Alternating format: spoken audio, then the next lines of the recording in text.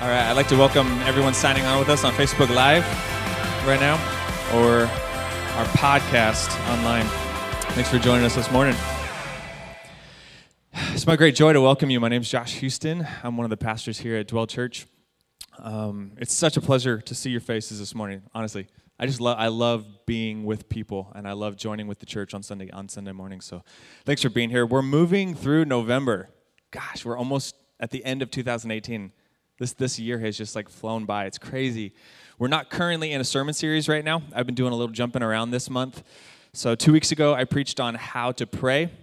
Last week, I talked about joining God in the renewal of me, or in the renewal of your soul. Today, I'm preaching on divorce. And next week, we start a Christmas series that we're going to be moving all the way through the end of the year into actually the first week of January. It's going to be called Through Their Eyes, and we're going to be looking at the different perspectives of the different characters in the Christmas story, like seeing the story through their perspective. It's going to be fun. Today, though, divorce.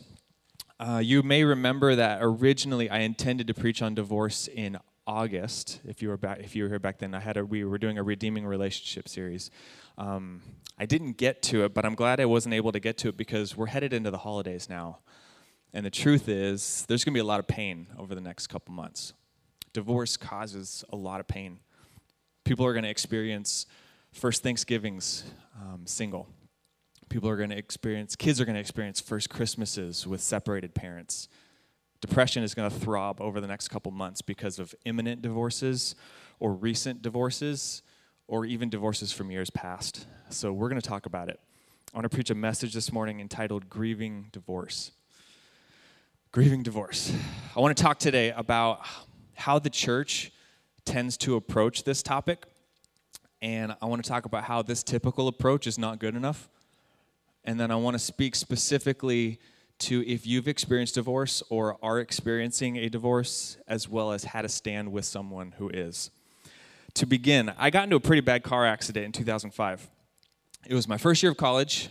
I was driving on the 91 freeway in my 91 red Toyota pickup. It was raised, had this custom muffler on it, so it sounded really cool, and had this bumping system, some bazooka tubes behind the seat. And traffic on this particular morning, was going about 75. I'm in the fast lane, and ahead of me, seemingly out of nowhere, this little white car is going from left to right. It was like in the carpool lane, going right across the freeway to the slow lane. I slam on my brakes. I didn't have enough time. I T-boned the side of the car, going about probably 70. Multiple other cars and trucks run into each other. The moment felt like it was in slow motion. Does anybody know what I'm talking about? It seemed like it happened so fast, but I could see it in slow motion. It was pretty surreal. I remember getting out of the truck and walking around on the freeway. I walked up to the little white car. I wanted to see how the lady was, and she was pretty messed up. I had blood running down my face because I hit my head on the steering wheel. Each lane of the freeway was clogged with destroyed vehicles. It was an absolute mess.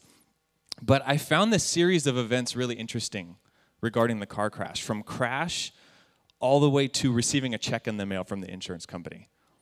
There's a process. So in about 10 to 15 minutes, an ambulance showed up, some police did, witnesses pulled over to talk to the police, some friends and family showed up, and then tow trucks showed up.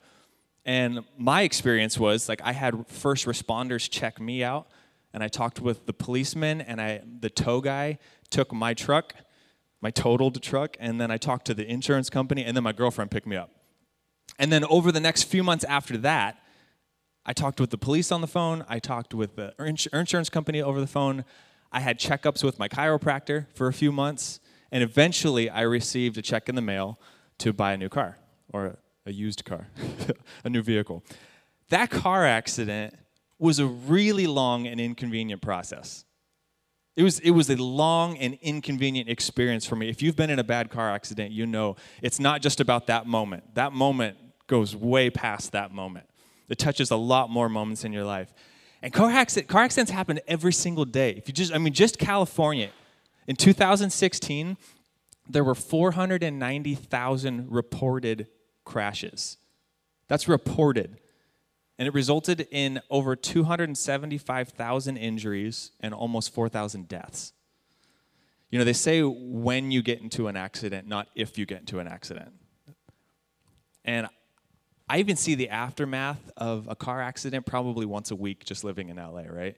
We were driving on the 10 freeway this week, and we saw a car flipped upside down. We were like, Amanda was like, how did that happen?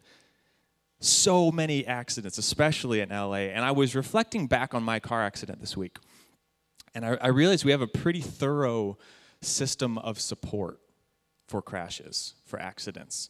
We have a system to help prevent accidents, and we have a system to help respond after crashes happen.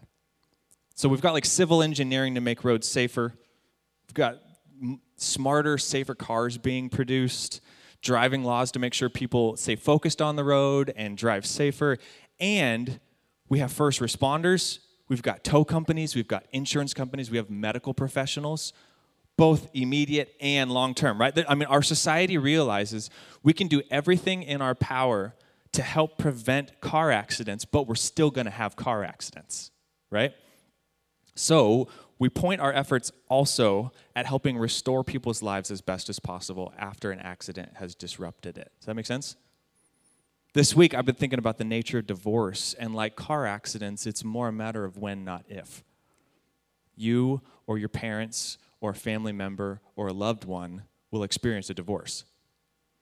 And my experience with the church over the last 3 decades is that we've aimed our efforts at prevention, systematic theology, preaching and teaching, spiritual disciplines, pre-marriage counseling. It's helping set people up as best as possible to not divorce their spouse once they're married. And this is good. And it's necessary, but like car accidents, we also need to realize that we can do everything in our power to prevent divorces, and divorces are still going to happen. I don't think the church has done a great job with response. Let's even just say the American church. I don't think we've pointed enough effort at helping restore people's lives as best as possible once they've been destroyed by divorce.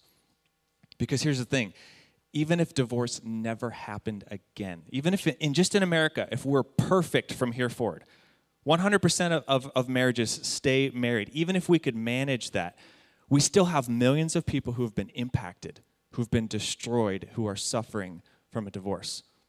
And the church limits itself, it severely limits itself when it reserves its work to prevention. Yes, prevention is necessary, but that doesn't summarize our work. We're not just a preventative force, we're also a restorative force. The church needs to help set people up for healthy marriages, and we need to help care for people who've been destroyed by broken marriages. So that's what I want to talk about today. Now what? Now that so many people have already experienced the pain of divorce themselves or through a loved one, now that we're here, how does the church respond? And I want to admit up front, I don't know the whole answer. I don't know the entire picture needed to heal broken lives from the pain of divorce. And even if I did, nobody could communicate that in 35 minutes. So I'm not going to try.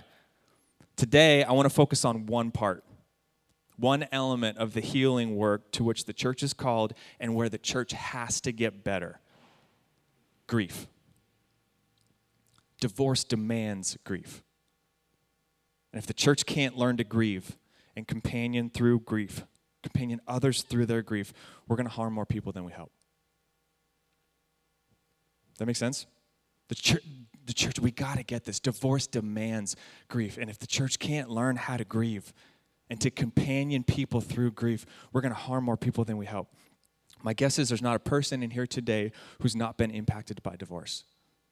Depending on what study you read, about 40% of marriages happen that happen in America end in divorce. And shockingly, the stats are no different in the church. Chances are either you're divorced or your parents are or someone close to you is. And I want you to hear my heart today. If you've been impacted by the pain of divorce, I see you. I stand with you. My heart breaks with you in your loss. I remember my wedding day, June 29th, 2008. Standing at the aisle, listening to my bride say, "I'm yours forever." I remember thinking, this is the best day of my life. It doesn't get any better than this. I remember a year and a half later, standing in our living room, listening to my wife say, "I'm leaving now." I remember thinking, this is the worst day of my life. It doesn't get any worse than this. I met my first wife when I was about 5 years old. She was one of my childhood best friends, and she became my girlfriend when we were 12 years old. We were together the better part of 11 years. The dream, graduate from high school, then graduate from Vanguard University, then marry my girlfriend, then become a youth pastor. And in the summer of 2008, done, and done. I was living my dream. We were like a living rom-com. It was awesome. And at this point, we'd been together about half of our lives. I loved her more than anything or person. I would have done anything for her. And then that moment, about a year and a half into the marriage, you're a good husband, I love you, but I don't think we should have gotten married. This moment is seared into my mind. I remember my heart rate increasing. I remember feeling hot and dizzy, like I was about to vomit. I remember the vanilla scent in the living room from the automatic air freshener that I put up on the wall. I remember the feeling of the brown, scratchy carpet under my toes. I remember her face confused and distraught. She said, I need to go find myself. She left. And a week later, I was fired. How much changed in 2 weeks? My life was imploding, and I just wanted my wife to come home, honestly. I just wanted my wife to come home. Of course, marriages are challenging. We'll figure it out. Just come home. After 1 month, I need more time. After 3 months, I need more time. After 6 months, I need more time. 18 months later, still nothing. You know when you're at the bottom of a milkshake and you're sucking the straw really hard just to find one more sip? I was searching my soul for every ounce of commitment and courage and hope I could find. Just holding tightly to faith that God would restore my marriage. It wasn't much later, my wife and I had a conversation. This thing has no life left in it. We filled out paperwork. 6 months later, we were divorced. I'd never experienced loss like that before. And I wasn't really sure how to deal with it either. I ended up meeting with a spiritual director to talk through it all. Her name's Bernadette Snyder. Lives in North San Diego, this old Catholic woman, gentle, compassionate. She told me something I'll never forget. She said, Josh, you need to grieve. You have to give yourself permission to think what you think and feel what you feel. You don't have to force emotions, you don't have to force thoughts, but you have to give yourself permission in real time to think what you think and feel what you feel. So you know what I did? I went home that day, and I put on this album. Bon Iver. I think it's the first album for Emma forever ago. I put it on. I sat down on my brown leather couch. I held my dogs. I listened to this thing on repeat, and I wept. I felt as true as I could. I thought as sincere as I could, and I lamented hard. This began a long season for me of learning how to mourn loss. It was a terrifying road. It was a lonely road of grieving the death of my marriage. And all the thoughts and all the feelings that came with it. There were doubt and fear and anger. I isolated myself, the despair, swearing, a whole bunch. Just honest grief. One of my takeaways. Life's constantly moving forward, but not much moves forward with us. Growing up, maturity, emotionally, spiritually, it means learning how to say goodbye well to things. Because the only thing promised to us, the only constant, our only constant is that as we move forward, Jesus ain't going nowhere. That's it. He will be with us, faithful to the end. Everything else, you will eventually have to say goodbye to. Everything else you will eventually lose. People, opportunities, possessions, skills. The only thing we've been asked to cling to is Jesus. And the people I know who seem most free, they appear to have come to grips with this concept, with this idea. As you say hello to new seasons, the new home, the new job, the new friends, the new opportunities, you have to say goodbye to old ones. It means saying goodbye to the old friends and the old job, the old opportunities. And sometimes this process is really fun. It's exciting. And other times this process feels forced on us and it hurts and it even destroys us as we move forward. Here's the really important part though. No matter how you experience change and loss, our souls were designed to be impacted by loss and then grieve. It's how we were built. It's how God wired us to respond to loss with grief.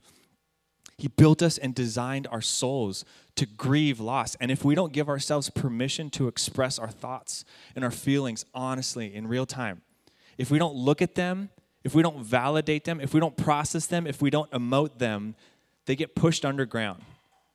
And eventually, our hearts, our minds, our bodies, it'll force it all out. Our soul will process that stuff. If we don't deal with it, it'll get pushed out. Most often, though, it's going to be through more pain. It's going to be through more destruction. Grieving is not optional. It's vital for the soul. If we don't grieve, we do ourselves and we do other people harm. The soul demands it when we experience loss. And divorce is a significant loss. Even clean and tidy divorces, it still impacts family and friends. It still impacts future friendships and relationships and identity and theology and ways of coping with things. Even if the divorce is clean, there's still suffering involved. Now, as a pastor, I notice patterns, and one of the patterns I notice with people who deal with loss, with people dealing with loss, in my experience, many non-church people, I actually tend to like non-church people a lot more than churchy people, if you know what I mean, but many non-church people are okay with spirituality, generally. And many of them are even okay with the church as long as they're not abusing people and manipulating people. I get that. They just don't want to be part of it. I totally get that. But when significant loss happens, when there's deep suffering that invades their life, I've watched people who want nothing to do with the church show up to church, show up to pastors. You say you have answers. You say you can help. I'm desperate. And far too often, these people are given answers that harm more than help. My wife and I are at the end of our rope. Divorce seems like the only option. I'm suffering here. Can you help? And the church responds, I wouldn't do that if I were you. Divorce is sin. I'll show you every verse in the Bible to prove it. Really? That's what we're going to give them? Just don't get divorced. God's not a fan. Or I just found out my husband has another family. He chose them over me and the kids. I don't know how to go on. And the church responds, you can do all things through Christ who strengthens you. Or have faith. When God closes a door, he opens a window. Really? That's the best we got? That's what we're going to offer people in desperation. No wonder they're running from the church.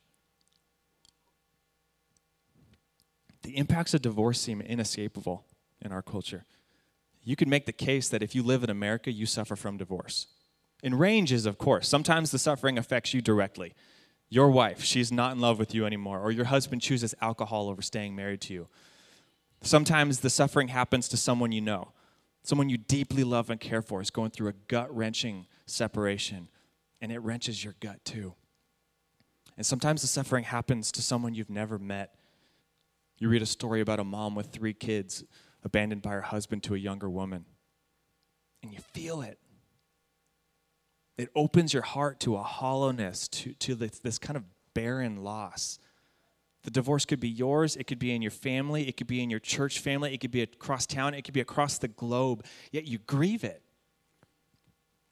And this is crucial to grieving divorce. It's felt. Grief exists in a realm beyond intellect. It doesn't bypass intellect, but it's not bound by it either. So come back to this album. Who's never heard this album before? It's okay. It's not okay. You should listen to it, but it's okay. I might describe it by saying it's mainly acoustic guitar and Justin Vernon. I'm pretty sure he wrote this album like out in the middle of nowhere, in the woods, in the snow, just by himself. It's got this indie folk feel to it. Most of the album he sings falsetto. It's soft, but it's just really full of emotion and gut. I could tell you all of that, but you might say, sounds great, Josh. I've never heard the album. Sounds like a good album. I've never heard the album. Trying to describe an album with words is kind of like trying to comprehend grieving divorce with your intellect. It's a different nature. It exists in a different dimension. When you ask questions about loss, you don't ask them with your brain, you ask them with your gut. Sometimes the pain is so great, sometimes the loss is so devastating, there's just nothing to say. The church often has this itch to rush in with words, to make sense of what's going on, to explain it away, sometimes even defend God. But a lot of times there's just nothing to say. When the church charges in with grief, into grief with Bible verses and cliche one-liner, bumper sticker cliches, most of the time it's not helpful. God's on the throne. Just take every thought captive. There are better fish than that fish. What is that? It's crap is what that is. That causes more pain on top of their already suffering. Because how divorce impacts us, it exists beyond rationalization. It exists beyond words. And the best thing we can do is honor it with silence. So you feel it, you gut it, you grieve it. So do we ignore the mind? Do we ignore the intellect? No, but I'll show you how helpful it is. Here's a nice clean book answer for loss and the pain of divorce. We live in a fallen world. And it's fallen because for the world to be a world, it has to be free to be a world. If every time somebody was about to leave their spouse, a higher power jumped in and saved them from it, it wouldn't be a world, it'd be a simulation. We also have a spiritual enemy who hates us. He's at work disrupting our relationships. And humanity makes choices, sometimes good ones, sometimes destructive ones. We have free will. So for the human heart to be free to love, it also has to be free to not love. Hence divorce. Try swallowing that after the person you love most in the entire world just told you they don't want to be married to you. However helpful rational answers are, they just raise more questions. Any explanation as its core, it's just going to take us deeper into the mystery. Even Jesus, while he's on the cross, in the midst of agony and pain and suffering and abandonment, what does his heart groan? What does he cry out? My God, why have you forsaken me? He's grieving in this moment. Or the Psalms, these prayers and songs and poems in the middle of the Bible, they're filled with why. Where are you, God? Why are you allowing this? Show yourself. Do something. These guttural grievings. And these questions, these declarations, you don't ask them. You feel them. You gut them. You grieve them. They're not just thoughts. They're our reality, our deep reality that groaned out of us. The loss you experience in divorce, it's textured from feelings. It's painted. It's sung. It's moaned out. And this is not wrong. This is not faithless. This is how God designed us to deal with loss. So if you're recently divorced, or you're in the middle of one now, my best counsel, go through the grief. Go through the grief. What does that mean? Give yourself permission to think what you think and feel what you feel. Go through the grief. Give yourself permission to think what you think and feel what you feel, which means you need to figure out what you need to grieve. And likely it's a combination of things. Do you need to swim in the ocean? Do you need to go for a run? Do you need to join a kickboxing gym? Or play a musical instrument? Or garden? Or paint? Or write? What's your album? It's going to create space for you to grieve and mourn in real time. And actually, my experience was I moved so quickly. I was a pastor. I know the theology. I'm a Christian. I know what Jesus would do. What would he do? He'd forgive. I ran so quickly to the forgiveness piece that I didn't let myself grieve. So what I had to do was after I forgave my ex-wife, I had to come backwards and get mad at her. I had to go back to the anger because forgiveness is actually about you, not about them. So after I had I just kind of denied the feelings. No, I know what forgiveness looks like. We just run to the forgiveness. We just love like Jesus. And I had to come backwards and feel and think hard and go, actually, I'm really mad at her though. So I'm gonna feel that. I'm gonna own that anger while I'm forgiving her. Many refuse to grieve. They deny it. They sidestep it. They cling to a religion or a philosophy. Anything to avoid that deep pain deep down in their bones. And others numb it or they self-medicate. They check out. They take something to hide from the pain, escape the pain, cover it up, just don't feel it. But here's the paradox of loss. When you allow yourself to feel it, when you make space in you for the pain, space for the loss, it enlarges you. When you let that emptiness break you open, until your heart includes all the suffering, it enlarges you. It widens your spirit. Jesus shows us how to do this. His good friend Lazarus dies. What happens to him? He felt it. He opened himself up and allowed the suffering to overwhelm him, and he wept. Scripture says he wept. Have you ever seen anybody weep? Not just cry. Have you seen someone weep? Jesus wept over the loss of his friend. And he knew the resurrection was, he was about to raise him from the dead. And he wept his good friend's death. What's he demonstrating for us? When you feel like your heart is going to break, you let it. Every last piece, you don't go back.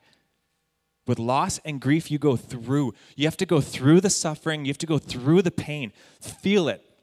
Because it's hard for a heart to grow bigger in the midst of suffering unless you let it rupture. So you let it shatter you open. You let yourself fall apart. You make space deep in you for the pain and for the loss.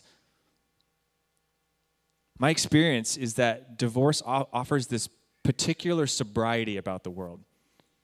You've seen what people are capable of. You've experienced that kind of pain that just being human brings with it. And it's easy to get cynical. It's easy to let those feelings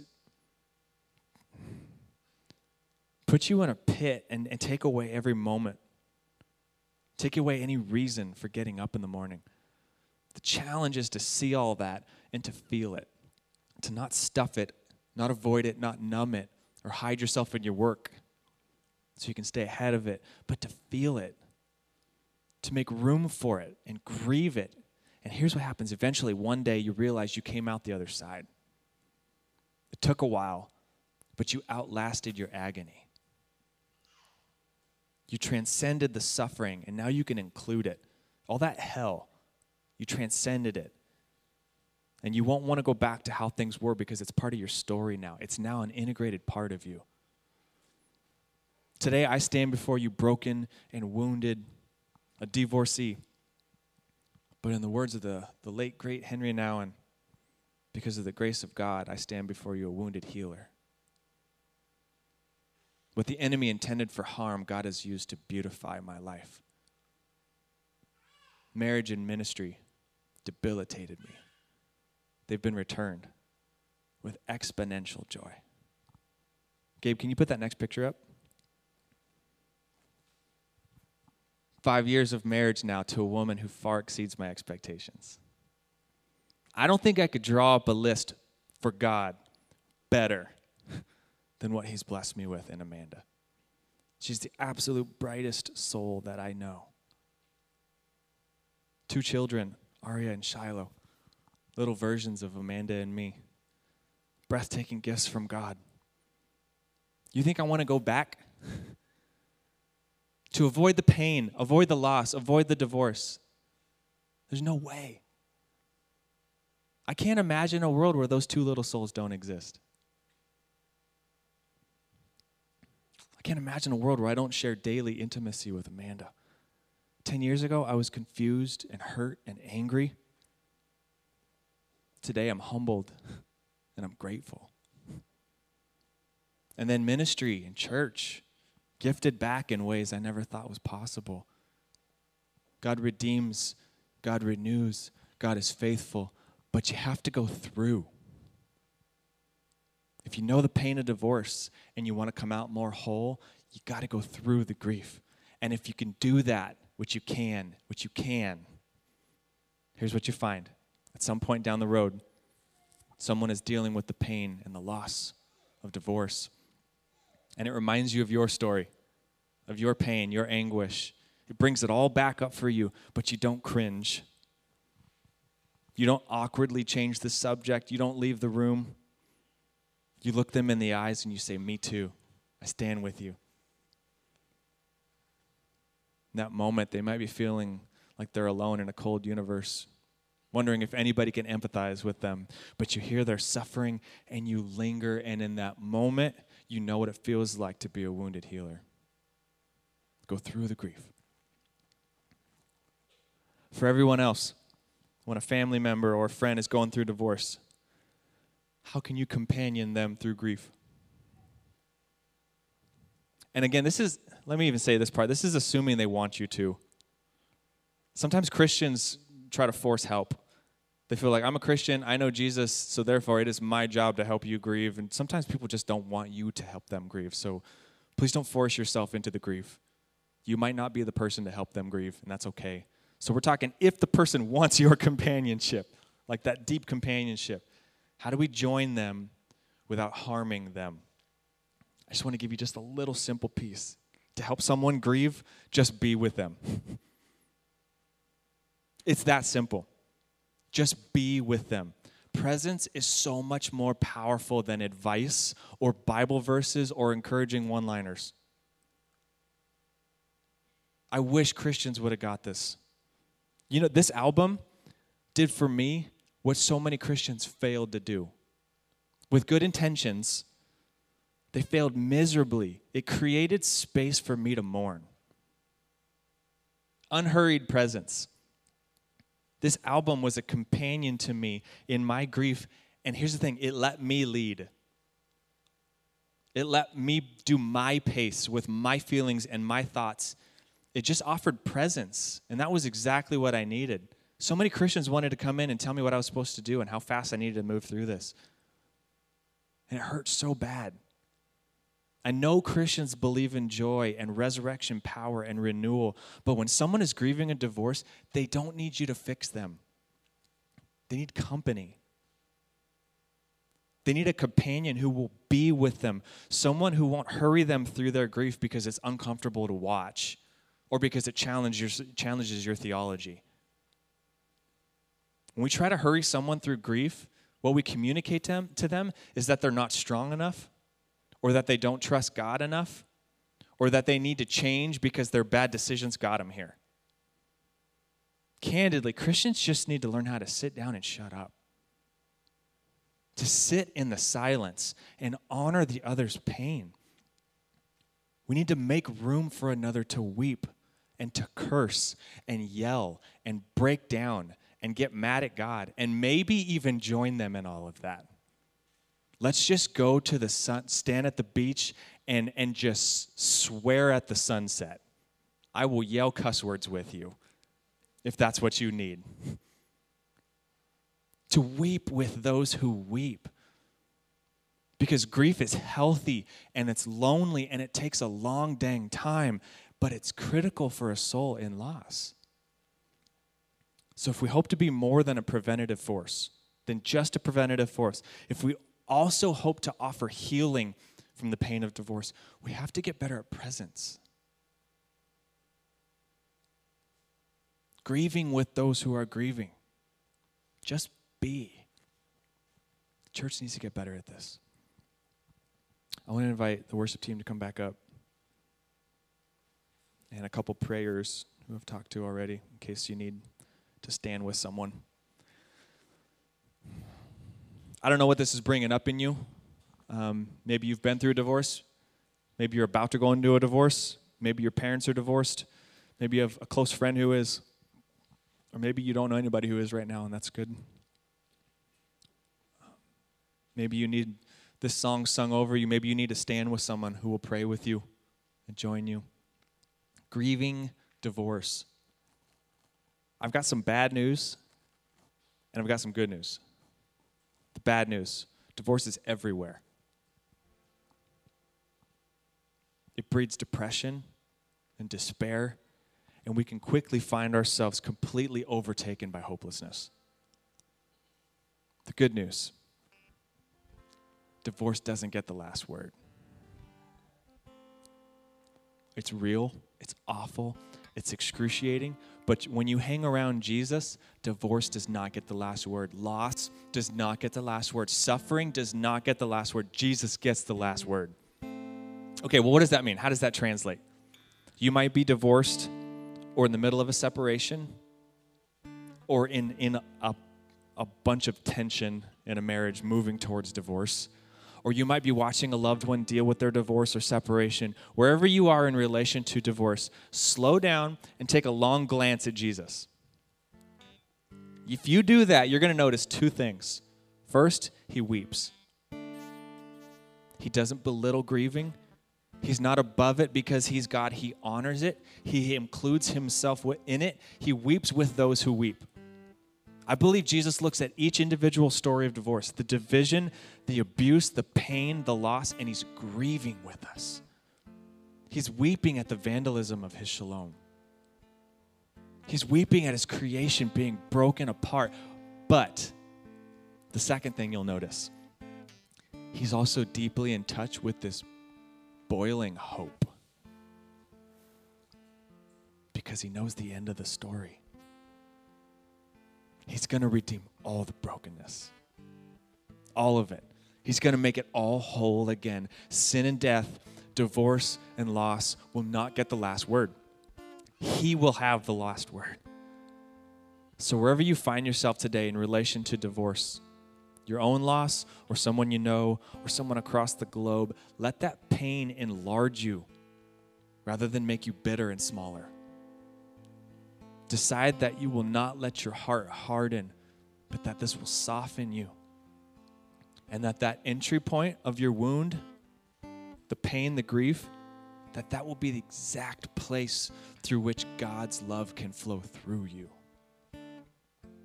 That by way of your presence, another one can know that they're not alone, that their divorce will not have the last word. Jesus, we grieve, whether it's our own loss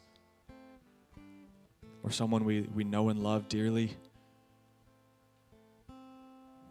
or even just the many, many divorces that have happened in our city and the people that have been pained and destroyed by it. We grieve with you. And we ask for your healing touch to meet us in our brokenness. We pray that hope would rise in us, God, to trust you. Help us to be present with people. Help us to be present to our own thoughts and feelings.